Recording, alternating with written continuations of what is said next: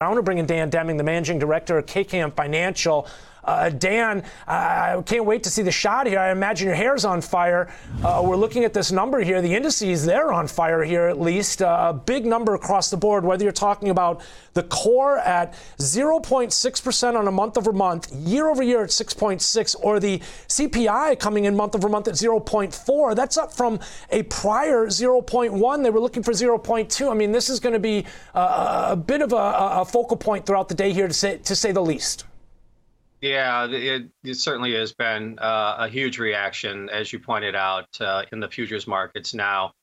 Regarding what was going to be anticipated, I think, as the market was leaning a little off sides, to say the least, where we did see the futures up about 40 handles just before the release, with the anticipation that it would actually probably at least come in line with the expectations, if not below those expectations, just based on some of the trends that have been, enunciated in the last several weeks, and we didn't get that. And with that, now we're seeing the markets now pushing down to what could potentially be, significant new lows here for the year.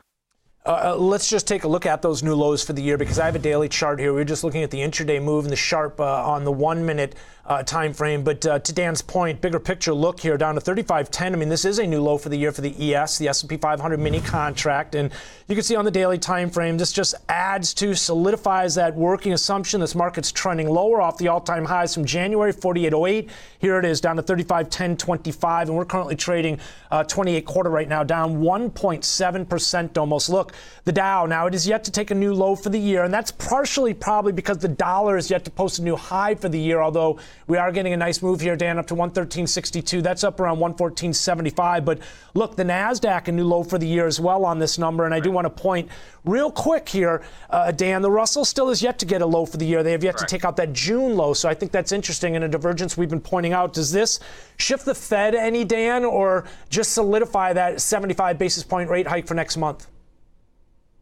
Well, I think it certainly more than likely solidifies the 75 basis point hike in the next month, and it's going to continue to propel them to maintain an aggressive stance. That's, I believe, is the other reason why we're seeing such a reaction here in the markets, at least initially, upon getting these numbers, and really two disappointing numbers back to back when you look at how the market was anticipating these inflation data points, the PPI and now CPI.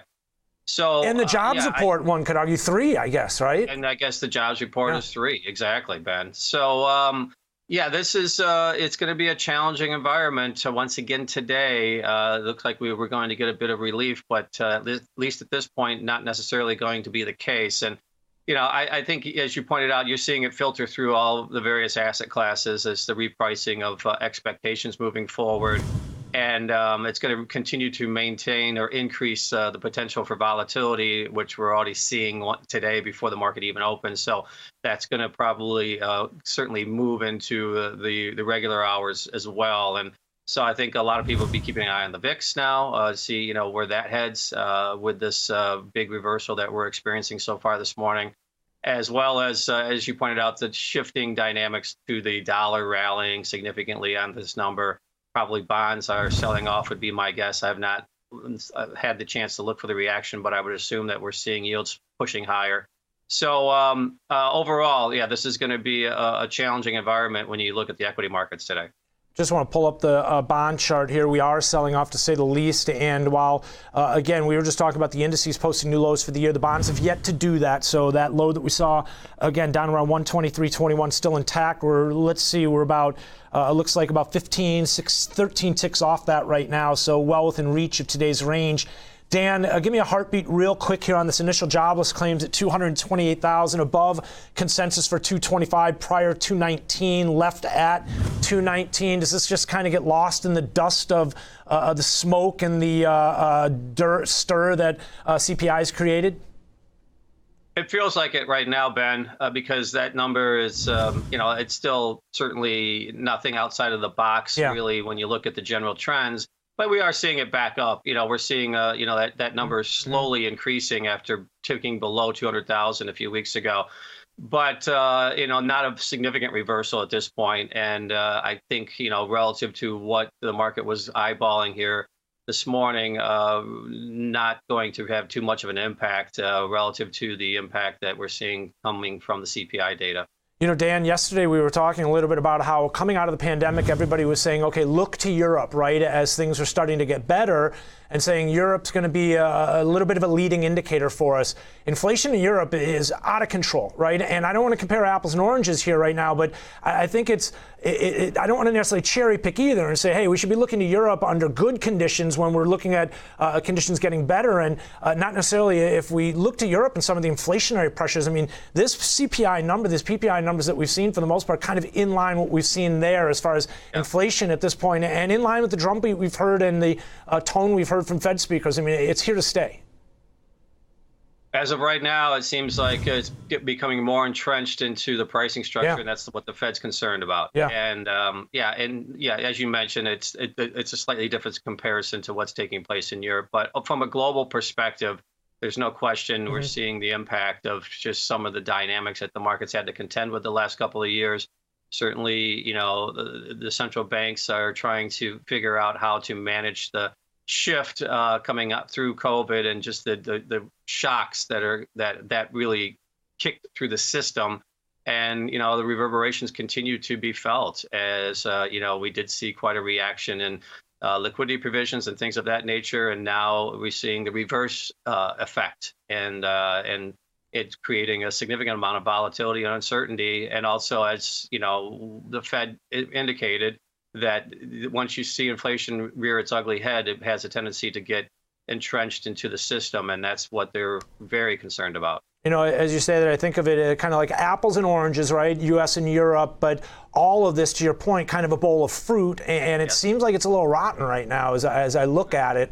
Talk to me, because you also talked about, again, the unexpected volatility, or the volatility we're seeing from some of these events that are playing out here, these reverse effects. I mean, we've got potential reverse effects from some caps on Russian oil. We're hearing from the IEA right now, they're warning of, again, along these lines, inflation on a global level right now should be a concern, and it has potential of sending the world economy into a recession. Talk to us a little bit about the news this morning, the comments from the IEA, in terms of the play through and the feed into the oil discussion there.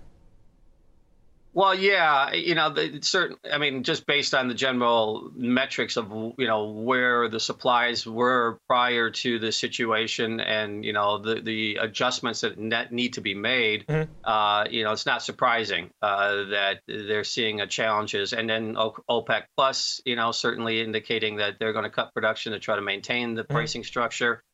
And in the U.S. is trying to, again, offset some of that. You know, we are seeing a shifting dynamic within the strategic oil reserves here. That's a concern.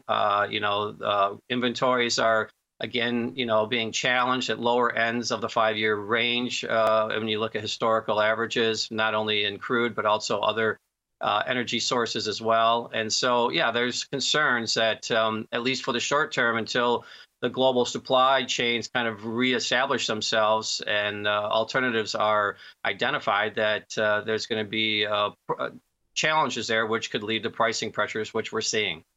Inventories near 5-year lows. You got Strategic Petroleum Reserves near, I think it's 34-year lows ultimately. Dan, talk to us lastly in terms of as the dust settles from this number. I mean, we have to kind of look a little bit forward as far as some of the data still due out here into the end of the week. We're talking retail sales, a lot of focus on earnings here right now. I guess I'm sort of wondering, as we are sort of, as investors and traders, kind of on the edge of our seats, or on the edge, I guess, period. Ultimately, could this be the straw that breaks the camel's back if we start to hear about a strong U.S. dollar being a headwind, and some of these inflationary pressures, continued supply chain headwinds and such? I mean, a lot of focus here on earnings, and investors are kind of hoping that we'll get something positive here. I guess I'm wondering, what if we don't? Well, yeah, I don't know, Ben. Right now, this reaction today, I think, is certainly going to be a challenge for people to digest, as we do see some of the major averages going to new yearly lows, and forcefully going there, at least at this point, based on the pricing structure that we're seeing right now.